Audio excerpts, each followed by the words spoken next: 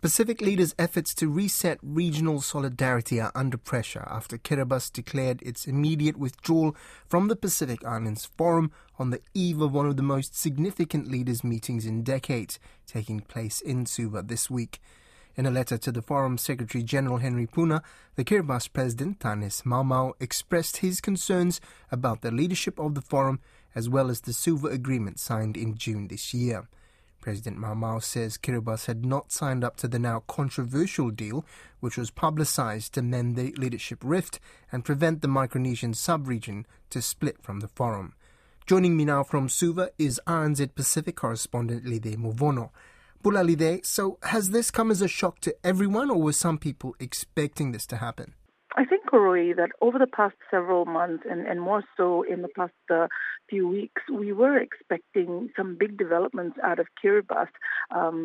Their noted absence from the high-level political dialogue, which resulted in the Suva Agreement, their silence over the past few weeks as senior officials from around the region got together and arrived early to finalize the agenda for this week's meeting. It became clear to us towards the end of last week that something big was happening with Kiribati, but I don't think anyone actually expected an exit from the Pacific Islands Forum for Tarawa, but it has happened, and so it does set the tone for what the rest of the week will be, or what the rest of the year and the coming few years will be for the region, because this is the first time that a member of the Pacific family, so to speak, has chosen to leave. Definitely. Now, probably just almost an audit. Who is in Suva that we know and is attending, and who is still a question mark or can't be there for other reasons?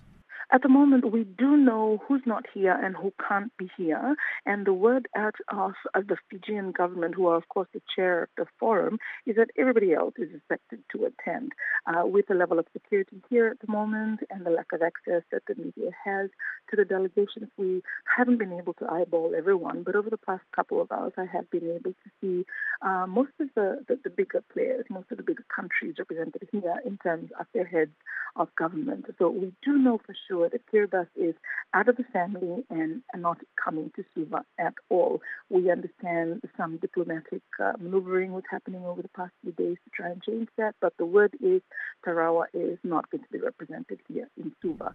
We know also that the Republic of Marshall Islands is not sending a prime minister. There is some complexities over legal maneuvering which had taken place when the RMI had decided to withdraw from the forum. And so it involves parliamentary movement, so amendments to existing legislation in the Marshall Islands in order for their prime minister to attend a forum leaders meeting. So that's nobody from Majuro.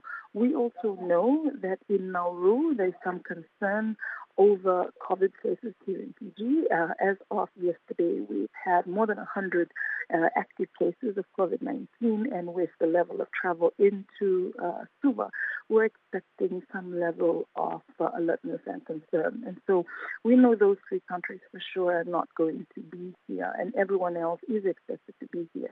We understand that right now, the New Zealand Prime Minister, as well as the Foreign Affairs Minister, is about to land in Lopburi, and we understand that the brand new Australian Prime Minister is also on his way. There are, of course, other high-level dignitaries. The head of the Commonwealth is also heading this way. Nakalide.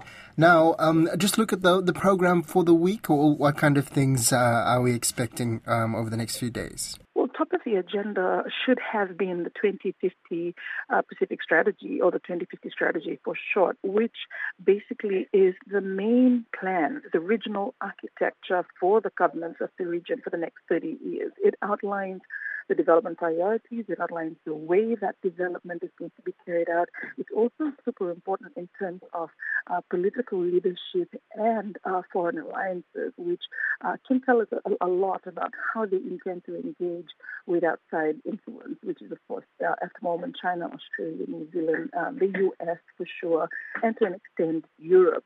That's supposed to be top of the agenda. It has been overshadowed, of course, by the exit of Kiribati. Next up is the Suva Agreement, which is centered around the controversy around Kiribati. And the Suva Agreement is meant to change the face of the Forum Secretariat in that it ensures that the next SG is a Micronesian, and that person ascends to the position in 2024, which basically means that Henry Puna needs to step down at that time. And unlike previous SGs, he apparently is not to apply for re-election. We understand also that in the Suva Agreement, the terms of Secretary Generals will now extend from 3 years to 5 years. An additional Deputy Secretary General position is meant to be created, and the reason for that is that at all times, the top office of the Pacific Islands Forum Secretariat will always have a representative in each of the 3 sub-regions. Now, the other 2 major parts of the Suva Agreement is the establishment of 2 offices in Micronesian states. One of them needs to be the Office of the Oceans Commissioner, a position which is normally held by whoever is the Secretary General. And the other office is a new Micronesian regional office of the Pacific Islands Foreign Secretariat. So that's meant to be top of the agenda and taking up a lot of the conversation over the next 3 days. Now, climate change, as you know, is the top topic anywhere in the region, and especially this week. So we're meant to also be hearing whether or not the Pacific Islands Forum is going to endorse Vanuatu's request for an advisory opinion out of the International Court of Justice. Now, that's important because that is an attempt to change the way climate change is viewed, in that it makes it a human rights protection issue instead of what it currently is. Now, we understand that Australia wants the text around that advisory opinion request to be gentler. So there's going to be some eyes on that and whether or not the group of Pacific leaders can agree to endorse it. And endorsement is important because without the endorsement of United Nations recognized regional blocs like the Forum, the advisory opinion request may not actually go through. Nakali there. Now, the elephant in the room obviously is China. We know past forums and the geopolitics of the region at the moment. Past forums have been quite moderate affairs in terms of media attendance, but I understand everyone and their dogs there this time. Everyone from every region of the world is in Suva this week. The Forum Secretariat Communications team tell us 150 people sought accreditation. The media center is quite big. We have not seen 100 people yet, but that's meant to change as the leaders of the bigger countries in the Pacific fly in over the next 24 hours. But yes, all eyes of the world are on Suva at the moment. And of course, the geopolitical fight over who gets to work in the region and who gets to be friends with who and to what extent is not a formal part of the agenda, but it is most definitely on the topic and on the radar of everyone who is anyone here in the Pacific. And we understand that there is going to be some bilateral conversations between the major countries of the region around what they intend to engage with China in. And the fact that Kiribati, who of course hold a strategic geographical location that is valuable to the military superpowers of the world, is going to have a bearing on how these conversations about China take place in the next few days.